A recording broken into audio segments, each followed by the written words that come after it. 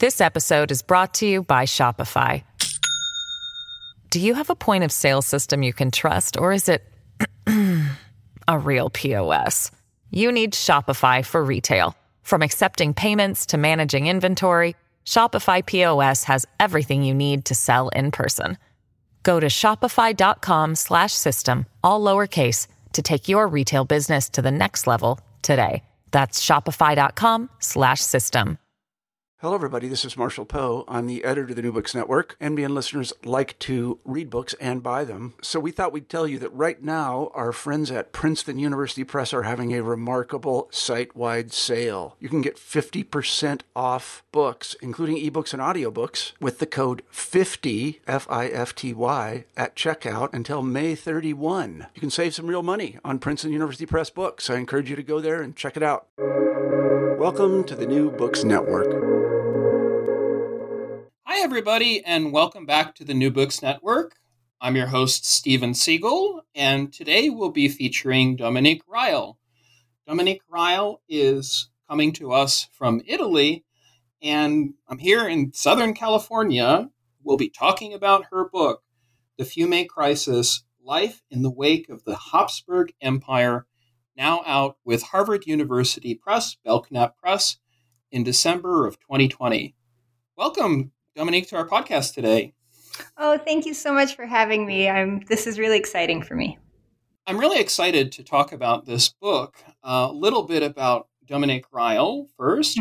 She received her PhD with distinction from Columbia University and is currently the Associate Professor of Modern European History at the University of Miami, Florida. Her first book, Nationalists Who Feared the Nation, Adriatic Multinationalism in Habsburg, Dalmatia, Trieste, and Venice, was published by Stanford University Press in 2012 and received the 2014 Book Prize from the Center for Austrian Studies, as well as honorable mention from the 2012 Smith Award. She's also an associate review editor for the American Historical Review, editor for Purdue University Press's book series, Central European Studies, and a member of the editorial board for Cambridge University Press's journal, Contemporary European History. Currently, Professor Ryle is in Italy, as I mentioned. She is a visiting scholar at the European University Institute, Fiesole, where she is working on her next book, tentatively entitled The Habsburg Mayor of New York, Fiorello LaGuardia. She wants us to say, Dominique does, that she's a native of the Santa Monica Mountains here in California, learned how to body surf at the Topanga Beach, and is especially pleased to be part of my Pacific Coastal Weekend read. I'm so excited. Few settings could be a better companion, I think, than for our discussion about this Adriatic port city of Fiume Rijeka than the Pacific. So, Dominique, let's start with a couple of questions about your wonderful book. How did you come to be interested in Fiume? What are your personality qualities that drew you to the city's personality? Well, to be really honest, this book started differently than my first book. My first book started out of a kind of absolute shock that I didn't know this history before of an Adriatic vision of multinationalism, and so I wanted to learn more about it. But that's not what brought me to Fiume or Rijeka. What brought me there was anger. It was an angry book, not a loving book. It's a book that's angry at a way of talking about a world without putting the world in it. So when I was signing the contract with Stanford, and there was a wonderful editor there who helped me so much, Norris Pope. We were, haggling about images, which is a normal thing to do with any book, especially a book like mine, which wasn't going to make any money. And, I wanted 30,000 images, and they wanted to give me 2. And I know this from putting maps. I don't understand. This is a world no one knows about. These are people no one's heard of. Most people can't pronounce their names, not just the Croatian names, but also the Italian names. We need images. This is a 1840s Dalmatia. I mean, this is really not what people know about. And Norris very kindly said, but that's precisely why we can't give you the images. No one knows anything about this. No one, this book isn't going to make money. We're really happy to publish it. We love the book. In the end, I'm pretty stubborn, and I think I got 17 images. So they were much more generous than they planned to be. But I remember the day after that conversation thinking, I worked so hard to make a world come alive that didn't exist in our imaginary. What if I undid something I don't like in our imaginary? And I just started brainstorming about stories I don't like. And that's how I got to this book. I have heard, because of living in Croatia as long as I have, and in Italy, a lot about D'Annunzio and a lot about Fiume. And it never made any sense to me. The whole thing didn't make sense to me. And so that's how I started. It was about that argument, but it was also this realization that this is a story that never made any sense. So it's a different book. The first one was, this is a story I've never even heard. And this one is, this is a story I don't like.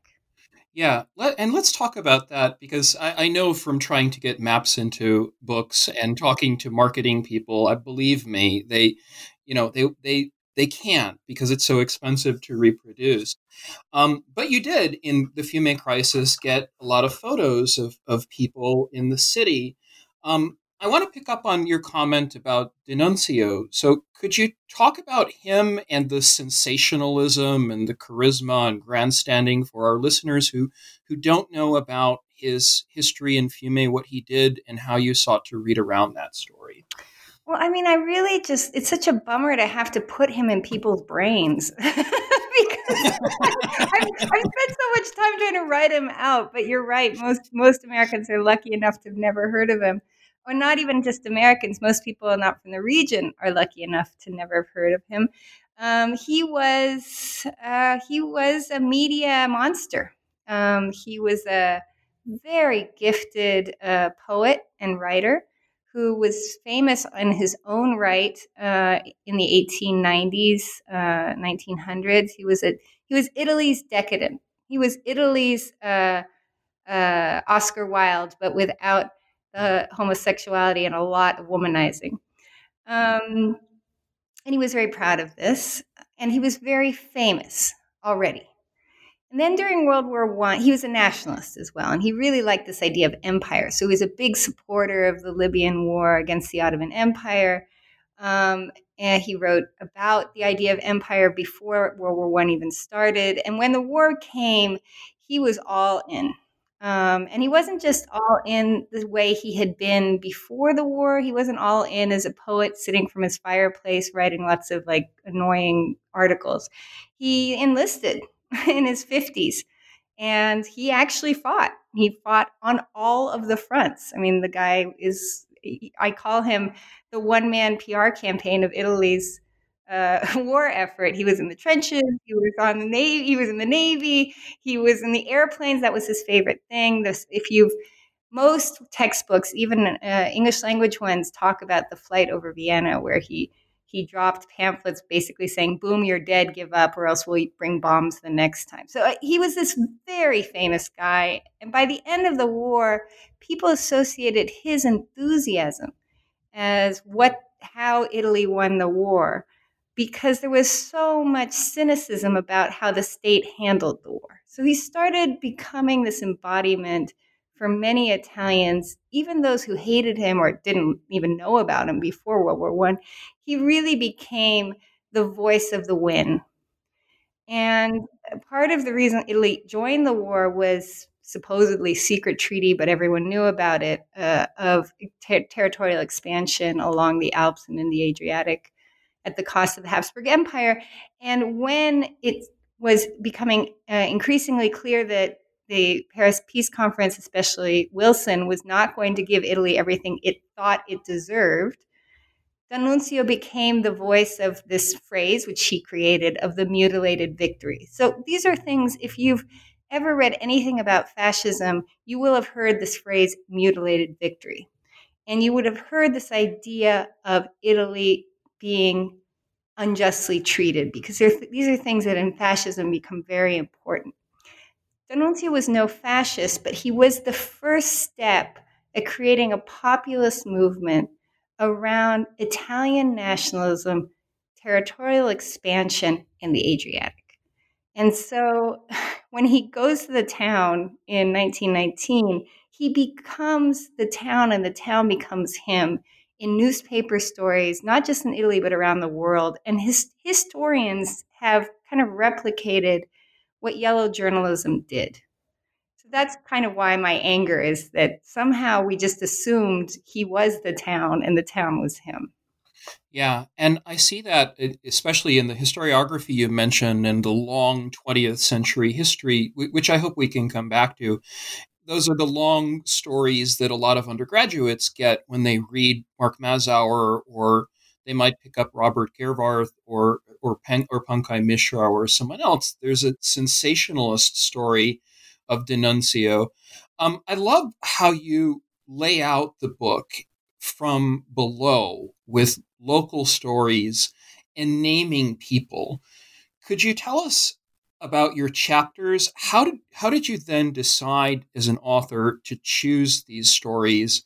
And what do you do in chapters that you have titles like Follow the Money, which I think are absolutely fascinating, to get around that sensationalist history of proto-fascism or the mutilated body, which we get in Hungary, or Pilsudski's Legionnaires? What do you do in order to get different stories on the page?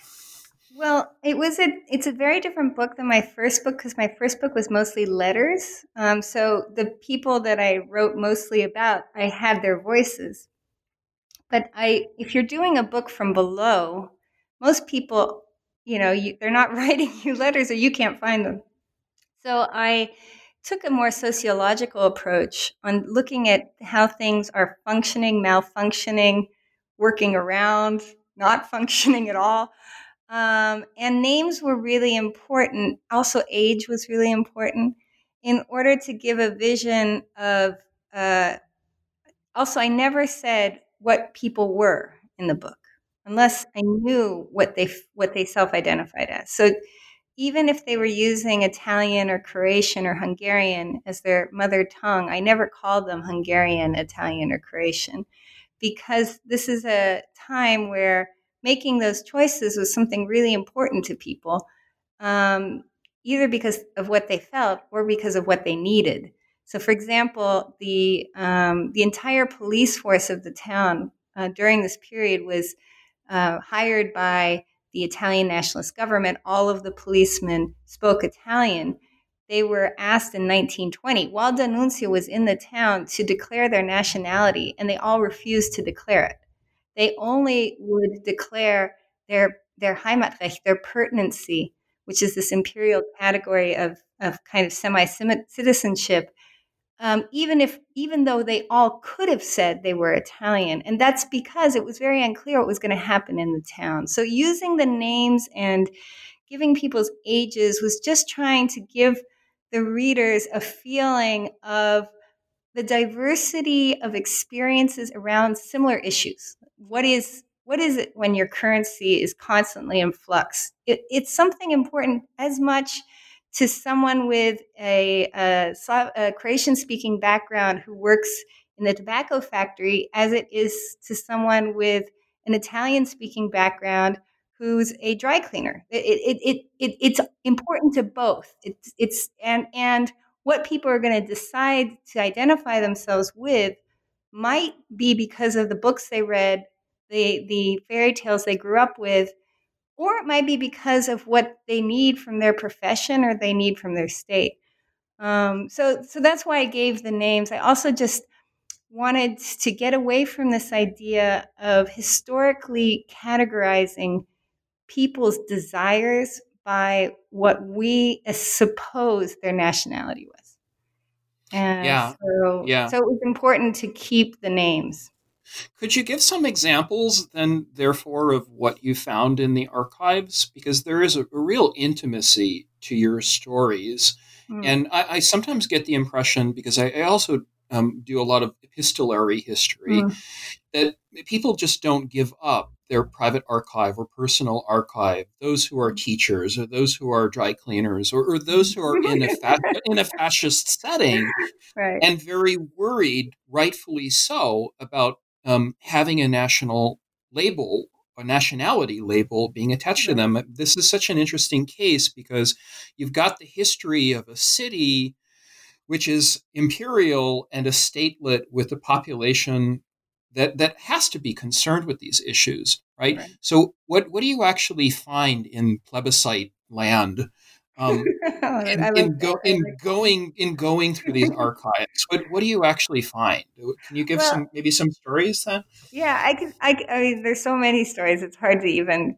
But first things first, how do you find stuff? So no one knew what the world was going to be. So the archive didn't stop working the way it was working before 1918. So when I went to the archive the first day I got to Rijeka, I speak Croatian, but with a terrible accent and many grammatical failures, and which usually makes people either laugh or, but usually appreciative of that I even try. And so I was talking that I sat down with the archivist, Boris Zakoszek, about and what I wanted to work on, and I said I want to work on from 1918 to 1921. Actually, I thought I would do 24, and he said we don't have any of that. They took it all. Mm-hmm. They were doing the Italians. The Italians did move a lot of the archive to Rome, and D'Annunzio did steal a lot of the archive and took it to his little town. And I said, but I just don't. I mean, what do you mean you don't have anything? He's like, we don't have anything. I'm like, okay, just show me the index. And I started finding, all the court records and everything. And I'm like, well, can I look at this? And he's like, yeah, but that doesn't have anything to do with that. And because the story of the story is about the Italian state and about D'Annunzio, there's a separation of how the archive is organized too. So daily life, what people expected their state to do or what the state expected their people to do, the traces are everywhere. But when you go in and go, I want to look at this, the first answer is, well, none of that is here because the Italian story isn't there. What's there is everybody's striving, struggling, thriving. My favorite stories are always the ones of people complaining. I always culture of grievance. Something that's not in the book that I always thought I would do was this really terrible plumber who he seemed to have been a real nationalist, but Italian nationalist, but he didn't really know how to do it right. So I have a section on the book on Italian name changes. So most of the world, changing your last name is a very important act. You're usually forced into it. Sometimes you're allowed to do it. In Fiume, they let people do it, but there were no rules. And this guy applied to change his last name, and it was Coric. And he wanted to change it to an Italian version, and so he applied to change it to Cori. Mm-hmm. And you didn't have to prove anything, and they let it go through. And then he found out everybody else with the last name Coric turned it into Corini. And so he wanted to have Corini. So then he wrote, and he said, well, can I change my name again? I want to be Corini like everybody else. And they're like, no, you can't keep on changing your last name. So, I mean, there's just these. This was a plumber. This is a plumber. But also it's like this idea of you're changing your name because you don't want to have that Slavic sounding last name anymore because it's important to sound Italian. And then you forget about all the other things that last names do, right? They keep you connected.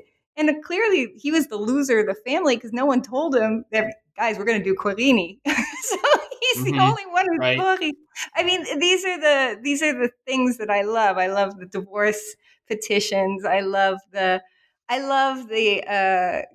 witnesses that are supposed to be afraid who are going, what are you even asking me about? We all know this, talking about counterfeiting or I love people who are getting annoyed that they haven't gotten their quote unquote citizenship papers or their pertinency papers and going, I've been waiting for a month, a year and a half while that guy got it in 2 weeks. I mean, why are they not afraid? Right, exactly. So I mean, you've got all these, people who become Venturis and Orsinis and Cornanis, right? And then you have Fiume, which is almost a different world. I wouldn't say an exceptional world. We have to maybe be careful with that. And that's a question I have to ask you. But I love your coverage, Dominique, of divorce and marriage and the everyday on that level. Could you talk a little bit about what Fiume becomes? It's, for D'Annunzio, you have the analogy of Woodstock. But I guess my analogy for divorce would be Las Vegas. It's almost like a divorce capital. And well, so actually, it's more like the Dominican Republic, going outside the state to get divorced. Yeah, because, explain that. So, what I've loved about this book, as much about the book itself, is I've learned so much more about the Habsburg Empire, because my first book was about the beginning of the 19th century, and this has been about the beginning of the 20th century. And looking at what happened with the division of the Austrian and Hungarian half, and really going into it, that's what Fiume is, because Fiume is not part of the Austrian half. It's part of the Hungarian half. So Trieste and Dalmatia, the two regions I'd worked on before, were part of the Austrian half. So I got to learn a lot about the Hungarian half by working on Fiume. And and most people who work on Fiume don't really realize the big difference that the Hungarian state is compared to the Austrian state. And one of them is around divorce. So in Austria, divorce is only legal to non-Christians. And in Hungary, what they did is they decided to make, Jewish or Muslim law the law for all. So meaning that instead of letting religion determine what lay law is, they decided to make a lay law where you didn't need to make exceptions for religious differences. So exactly the opposite of the Austrian case. So when the Habsburg Empire disappears, and dissolve is such a weird word too. I mean, it just disappears. It never disappears. It's never gone, but it's never. All of a sudden, there's no there. They still have divorce, and they're trying to be part of Italy, which really doesn't have divorce. I mean, they have a divorce Italian style. There's a very funny movie from, I think it's from the 60s, about like having to kill your spouse. It's the only way to and this is actually true. There's a wonderful book by Seymour on divorce Italian style.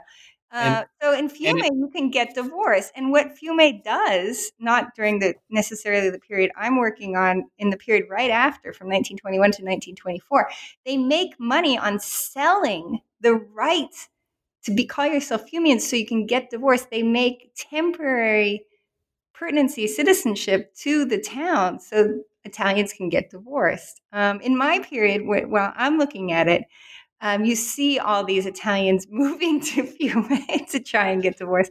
And what's really fascinating is that when the Fiume state is annexed by Italy in 1924, they have to change divorce law in Italy to make the exception for the Fiumean divorce. There are no new ones, and there are no more divorces allowed, but they had to validate an entire divorce regime within their new country because of Fiume. So it is one of the weirder parts of the story, but what I think it's important about, besides just being interesting, it's inherently interesting, but it really shows that wanting to be Italian or wanting to annex the city to Italy in no way means wanting to stop having your privileges or wanting to, give up what has become now a norm.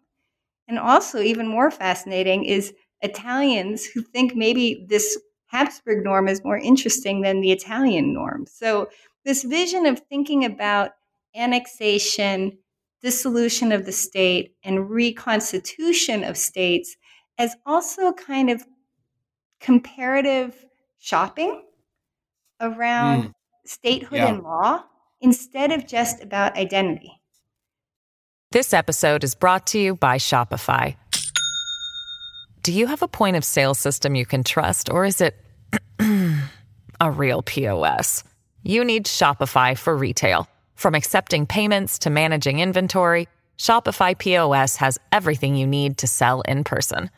Go to shopify.com/system, all lowercase, to take your retail business to the next level today. That's shopify.com/system. Yeah.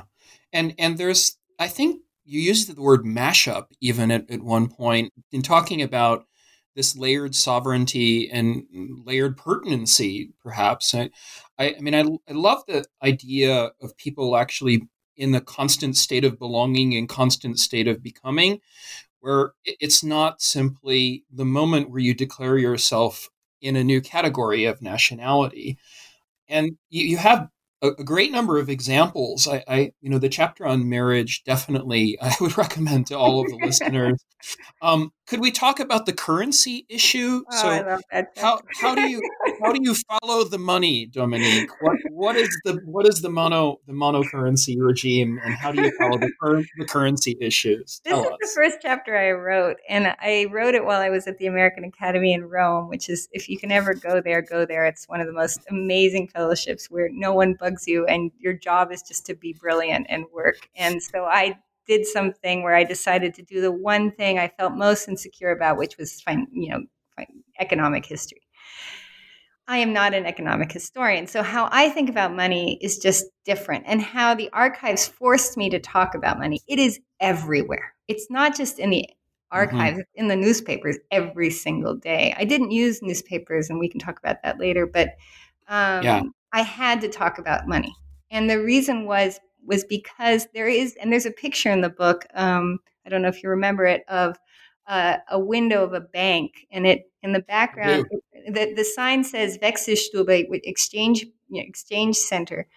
And then on top of it in Italian, it says Vogliamo annessione, we want annexation. And that is not an accident. The idea of annexation is deeply, deeply intertwined with the idea of dealing with exchange rates. And with the currency crisis that happens everywhere in ex-imperial Europe, everywhere. I mean, there's wonderful Russian histories, as you know, about what happens. Sure. But the German stories as well. Yeah, right? I mean, it's everywhere.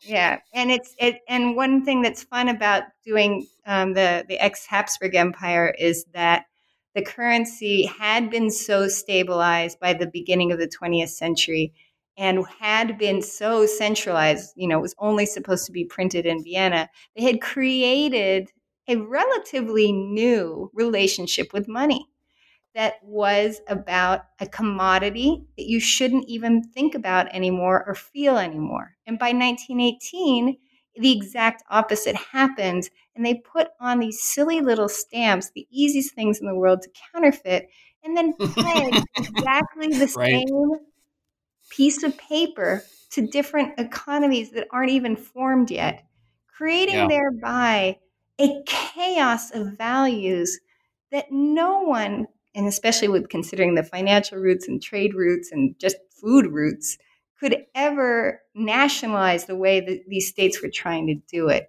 And so it's a story of usage as much as it is of planning. Usually economic history is about planning. Yeah. This is a chapter about money as usage and seeing how much a chaos of usage, instead of creating revolution, creates an almost willingness to go with whatever will solve this problem. And in this case, what I see is a willingness to annex yourself to an Italian nationalist and Slavophobe state in order to get a stable currency. Sure. I have to ask, could you share the story of the Fishbein trial? Because I love that part of the book. István Deák, when he came to hear my talk at Columbia, shared with me stories about Hungarian counterfeiting, which I then put into my MapMen book. Because there were map institutes and cartographers in Budapest who were involved in these counterfeiting scandals in the 1920s with Count Teleki. Mm-hmm. So I'm really interested in this story. What happens with the Fishbein trial in, I think it was 1920, right? 1919. It starts in December. They catch him all, and then they do the trial in 1920. So yeah, Károly Fishbein, poor guy. He's a total, he's the bad guy, right? Of all of World War I Europe. He's a war profiteer. he's a Jew. Plutocrat. And he's not even very rich or very cultured. And he arrives in Fiume right before the Habsburg Empire dissolves. So he's also not a Fiumian, which is also fascinating. And he decides to make money on currency crisis, as so many do. And he gets involved with a band of other people, but not other people like him, a wide array of different kind of types you would find in Fiume. So they arrest, I can't remember right now, but they arrest, I think 7 or 6 of them. One of them gets away, and then there's traces of others that were involved. And what we're talking here is about people working, bank tellers working in the bank who helped give a blind eye to these forged currencies in order for real money to be made, or mechanics who help get the stamps or make the stamps by smelting and these kinds of things, or people who work in the marketplace and can help move the money, or the Austrian nanny who will have the connections to put you in contact with the person in Vienna, because Vienna is really the heart of all of the counterfeiters for all the different successor states. That's where, if you want to figure out how to make the fake stamps and where you want to get unstamped money, you see in the counterfeiting of the successor state money, you see how these imperial networks keep on going. Anyways, they catch them all and they have this trial. And the trial is as much about the people who are making the counterfeited money as it is about the people who are kind of like contact tracing of how the money enters the general workings of the town. And so they don't just take witness testimony from people who are the criminals. They take all this testimony from everybody who was caught holding a counterfeited piece of money. And so they in order to figure out if someone's guilty or not, they ask, how did you decide this money was real? Well, if you think about it, even that question means that everybody knows almost all the money isn't. In fact, 60% of the money was counterfeited in Fiume at that point. Wow. So that's shocking. That's absolutely shocking.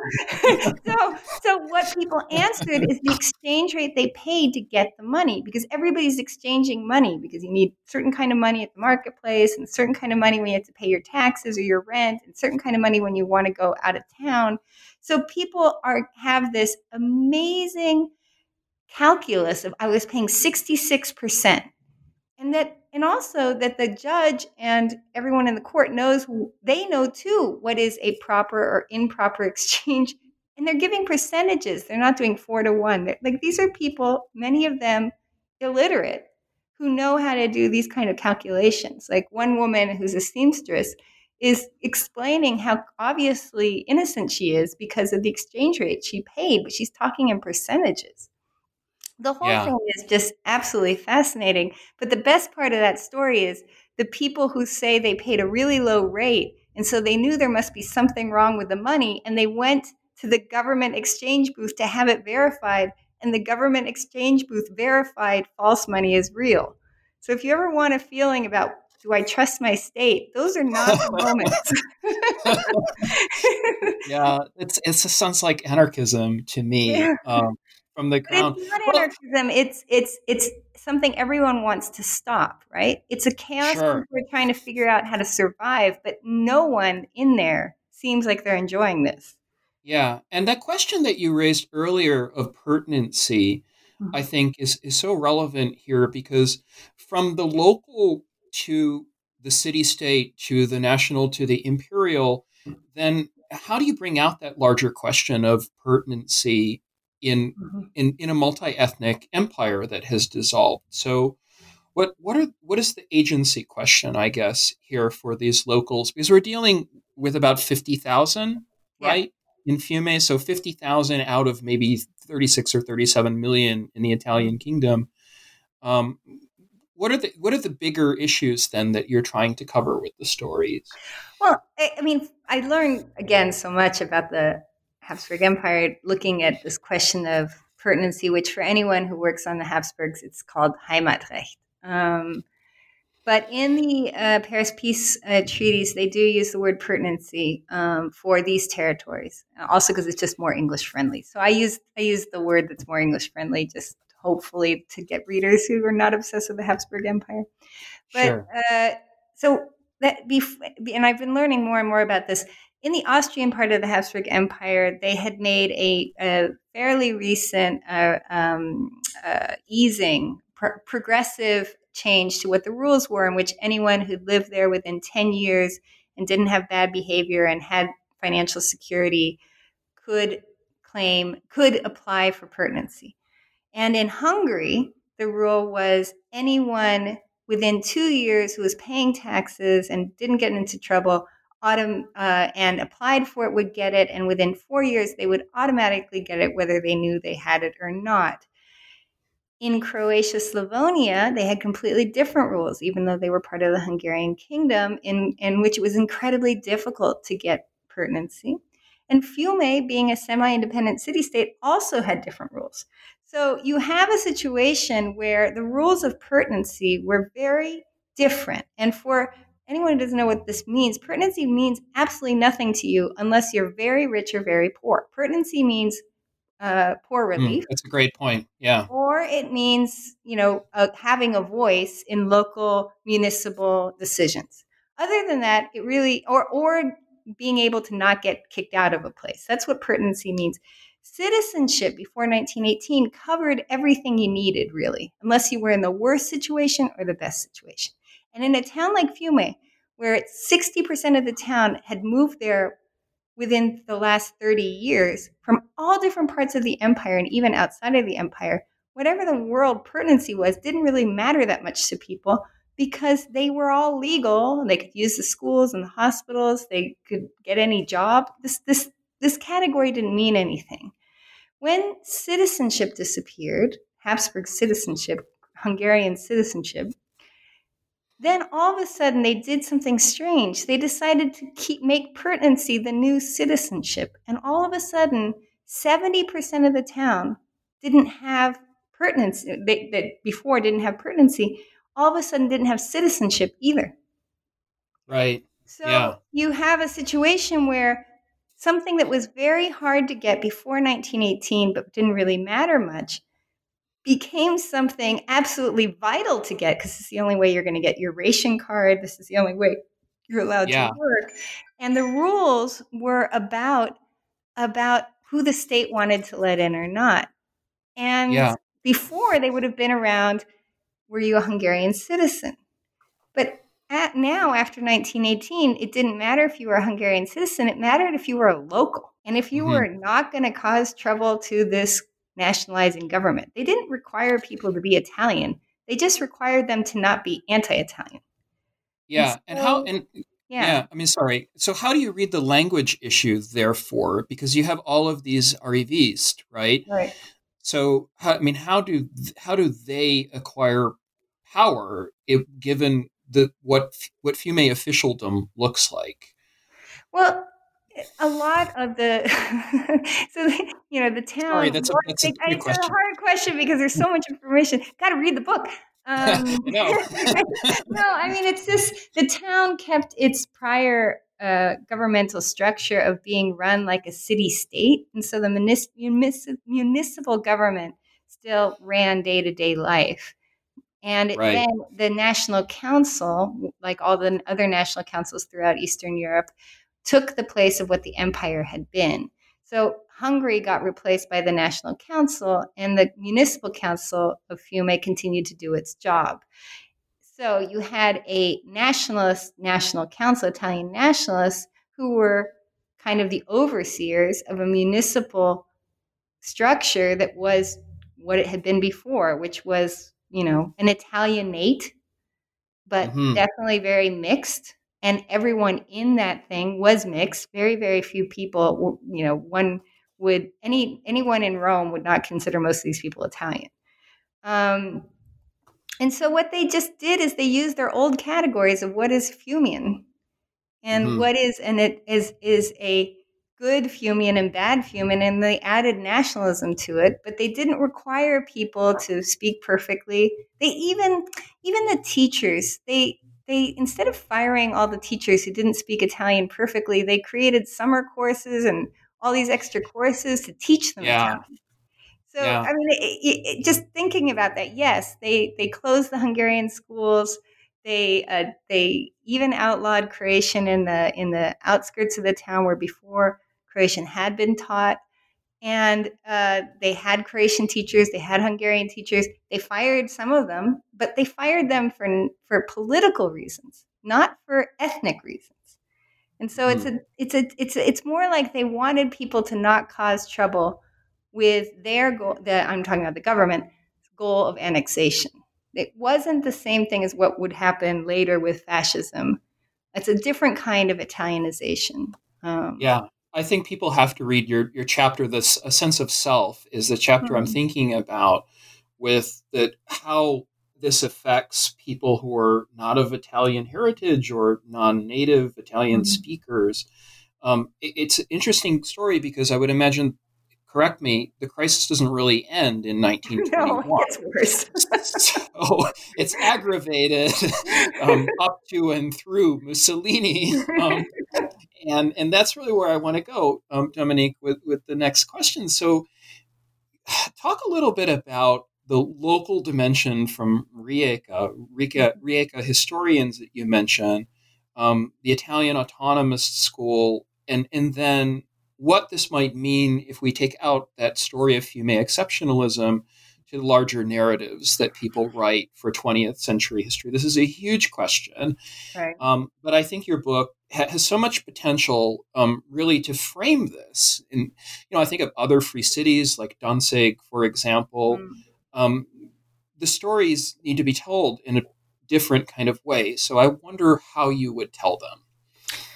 Well, I mean, the comparison with Danzig Gedenks, it's almost impossible not to make, right? They're these two big ports, and Danzig is even bigger than Fiume. So, I mean, Danzig, in fact, should be a bigger story, but it's actually not, because both sides of Danzig before World War I lost, right? So it's a port city that's getting determined by the Paris peace treaties where there's no winners. While Fiume is a port city that's whose future is contested between two winners, Serbia and Italy. So even though you would think that they are very similar stories, they're really very different stories, because the geopolitics involved in placing Fiume is a bigger diplomatic mess, because there are a lot of people going in there going, but I won. Yeah, exactly. I'm not a loser, baby. Can manipulate that situation up the wazoo. Both sides for the Fiume story are winners, and both sides for the Danzig story are losers, except for the new country, Poland. So there's you have a majority German town that's in the middle of a new state created out of the carcass of the losers, and actually, so what I really want to do is separate is distinguish these two histories enormously. I think that comparing them makes a lot of sense when you think about how they then function as autonomous cities, or how they function as independent city-states under supposed League of Nations tutelage. I think they're also very comparable in why they are made independent, is because on the grand scheme of things, port towns are more important to the world than villages in the middle of nowhere. And so keeping them up for grabs sounds more interesting to global trade and, when steamship mattered. So there's no reason. The only reason these places are independent is because no one knows how global trade is going to get reignited. And so keeping those options open is really important. But on a local level, what I see as the real difference is that Fiume leaders and even the on-the-grounders believe in their protagonism in a way I find fascinating because they just see a continuity of making plays about how to push their own interests. That I don't know very much about Danzig Gdansk, but I don't really think they have as much play. They can't Yeah, stall the peace treaty the way Fiume did. That just yeah, isn't possible. They don't and have a delegation the and way I Fiume. agree. I agree with you there because it's a great question for Wilsonian self-determination and all of Mhm. this mapping down from Right, above, which really denies what people want on the right, ground.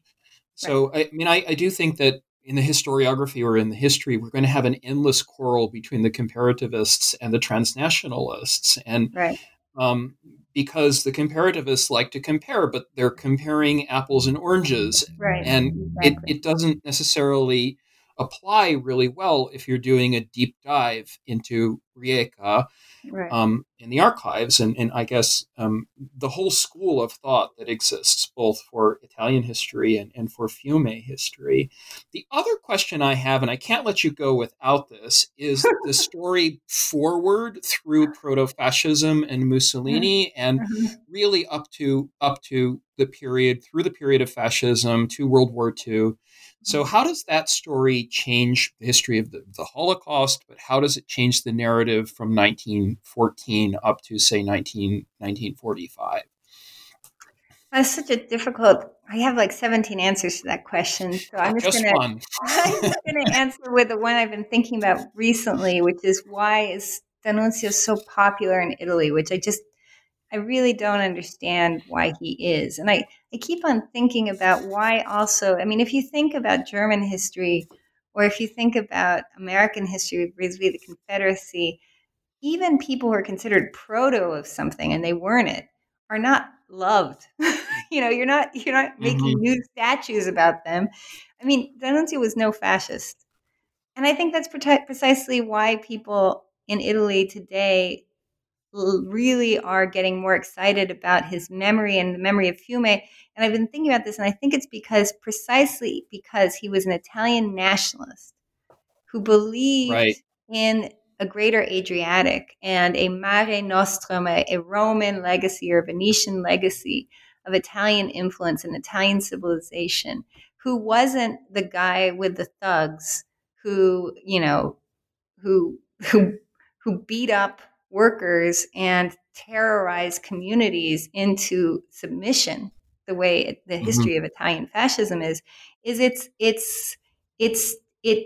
fun to think that this was fascism, that it was the pirates and the nudists and the disgruntled veterans and the 17-year-old boys running away from home because they want to be part of something big, and that it's not an anti-socialist, anti-worker, beating people up history. And so I think that the continued vision of Fiume being part of the long march to fascism is almost lets fascism off the hook for how violent it really Mm. was. That's And interesting. Yeah. and it does something which on the creation side is useful too, is that it hides the complicity of people who were also creation in keeping Fiume going during this entire period. So, I mean, my Mhm. book, some people seem to be excited about it in creation, and I hope it's for the right reasons, but it could also be for the wrong reasons too, because I do put creations back in the history, but I don't. And there are very strong anti-Italian and anti-Denuncian activists in the town. I'm not saying everybody was fine with everything, but I also show the structures of complicity of going along with the state. And so I can Mhm. imagine it's not going to be that loved a book for some people because Yeah. it kind of ruins both stories. There's that Yeah. this is just not what happens in the 30s and 40s. And believe me, if you look at Rijeka or Fiume's history in the 30s and 40s, that's about violence. That's that's a different story. That's centralization. That's forced Italianization. That's a different history. So Yeah. why is it important to remember this? It's really important to remember this because if you place 1918 to 1921 as the seed of everything to come, you're giving a really rosy picture of everything to come. Yeah. And I think this book needs to be translated into Croatian, Serbian, Bosnian, for sure. I mean, you have a strategic choice, which you make to call it the Kingdom of Serbs, Croats, and Slovenes from the beginning. Right. And I think that's extraordinarily important. The last question I have is about Wilson, because I ask Larry Wolff this all the time. Another guy I don't like. Why do you want to talk about other people? Let's go back to the dry cleaners. We did plumbers, so let's talk about Woodrow. Where does this leave Wilson? Tell us. So what does this do finally with Wilsonian self-determination? And in 1 minute, go. I mean, Wilson, Larry Wolff just wrote this great book, and anyone who hasn't read it should read it because it really just shows how difficult it is to place Wilson in a category of like pragmatic history or what does he mean. But what he really means for Fiume Rijeka is that, and at least for my book, is that he kind of is the foil that reminds us all that what the state is saying and what Danuncius is saying isn't true, right? So even though I'm no lover of Wilson, and I think he creates a mess, what he's really saying is there is no reason to give Fiume to Italy. Yes. What's going on here? So in a strange way, even though I am the last person to speak well of Wilson, in many ways, his role in the Fiume story is this is not an Italian town, and it serves economically a region, the former Habsburg Empire. And he specifically mentions in this newspaper article he writes the Italians' complete diplomatic failure, trying to beg them to stop wanting Fiume. He writes this to the general public of Italy because he can't convince the diplomats. And he says, but we have to think about the trade for Czechoslovakia and Romania and Hungary and Austria. So what he's thinking Fiume is what his advisors told him it had been and what had made it a big town or a boom town. Yeah. So in some ways, that's Wilson a great answer. kept the Habsburg Empire alive at the same time as he was trying to squash it. Yep, and that's why there are statues to him in Prague, and not where you are. Well, that's why the Yugoslavs loved him in April 1919. Yes.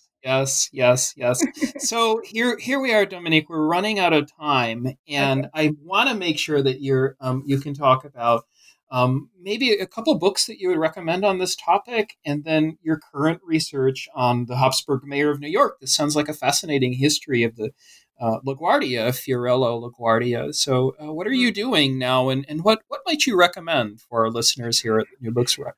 Well, on my topic per se, I think you should read my book. But if you, around my topic, there's some books I really like. I really like Mark Thompson's book, The White War, which is about World War I and the Italian campaign. I really like, there's a lot of great articles coming out looking at women, looking at workers, looking at the Istrian region by historians like Borut Plabian, Rockstega, Francesca Rolandi, and Ivan Jalicic. There is one book, I can send you the link later. I think it's called Borderlands of, I forgot the title. But anyways, around the topic, there's stuff I like. What I'm working on next is on Fiorello LaGuardia, who, if you've lived in New York or you've gone through the airport, you've heard of him. He was one of New York's favorite mayors, very charismatic guy. But he's the opposite of D'Annunzio. I kind of like him. I mean, he was a jerk to many people, but he's a lovable jerk. And he was a Depression-era mayor of New York. And in our current memory, he's the typical Italian-American from nothing, immigrant family.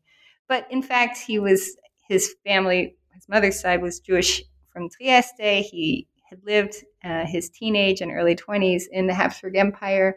in Trieste, in Fiume, in Zagreb, in Budapest. This is how he became a man. And so I'm writing a book placing him learning how to be a man in the Habsburg Empire and thinking about how much this did or didn't affect his astronomical rise in New York City. For someone with no money and no network, how he rose so high. He was the immigrant mayor. I mean, he was the mayor the immigrants voted in, but he's also the mayor that the rich New Yorkers voted in. So how does someone do that as a Republican? Yeah, and all the languages he knew, I was trying to keep track of them: Croatian, Yiddish, Hungarian. It was just incredible. Yeah, his Hungarian, I think, was very iffy, but German, Italian. And, when he met Tito, they played chess and spoke in Croatian. When he was campaigning in New York City, he was spoken Yiddish, and he was not Jewish; he was Protestant. So, he wasn't just good at languages; he knew the tool of languages, and I think that is a Habsburg story that transitioned well to New York City. Books that I'm really excited about, and some of them I think you're going to be talking to people with, are Krista Goff's book coming out soon, Nested Nationalism. I read it. I read the final copy a couple months ago, and it's just extraordinary. Also, not just in the story of Soviet Azerbaijan, but also her methodology of using oral history is just fascinating. I've tweeted about this and put it up, but Victoria de Grazie's book, The Perfect Fascist, is the perfect combination of something you can't put down because it's so fun to read, and something that you'll never think of fascism the same way. It is stunning. A book that I read just for fun that has no direct connection to what I do is Sarah Abrevaya, I don't know how to pronounce her name, Stein, Family Papers, Sephardic Journey through the 20th Century, looking at this family from Salonika, Thessaloniki, and looking at what happens throughout. It's a 100-year story, and it's just beautiful. She's at UCLA. It's a great book. She's at UCLA, yeah. And then Lale Jan's Spiritual Subjects, Central Asian Pilgrims and the Ottoman Hajj at the End of Empire, is really just an amazing getting back to why do we care about the Hajj? It's as much about structure as it is about process and people. Clearly, there's so much more to read and so much to be done. I want to thank you, Dominique, for writing this wonderful book and spending 10 years researching it, because I will recommend it. I loved reading it, and thank you so much for being with me here. And I just can't speak enough about it. It's such a wonderful book. The book here is called, by Dominique Rao, who is a professor at the University of Miami, Florida. She has written The Fiume Crisis, Life in the Wake of the Habsburg Empire, out now with Harvard University Press and Belknap Press in December of 2020. I'm your host, Steven Siegel, here at the New Books Network. Thank you, Dominique, for being with us today. Oh, it's so fun. I wish I were in California. It's raining here. We're going to go surfing someday. Thanks. Bye.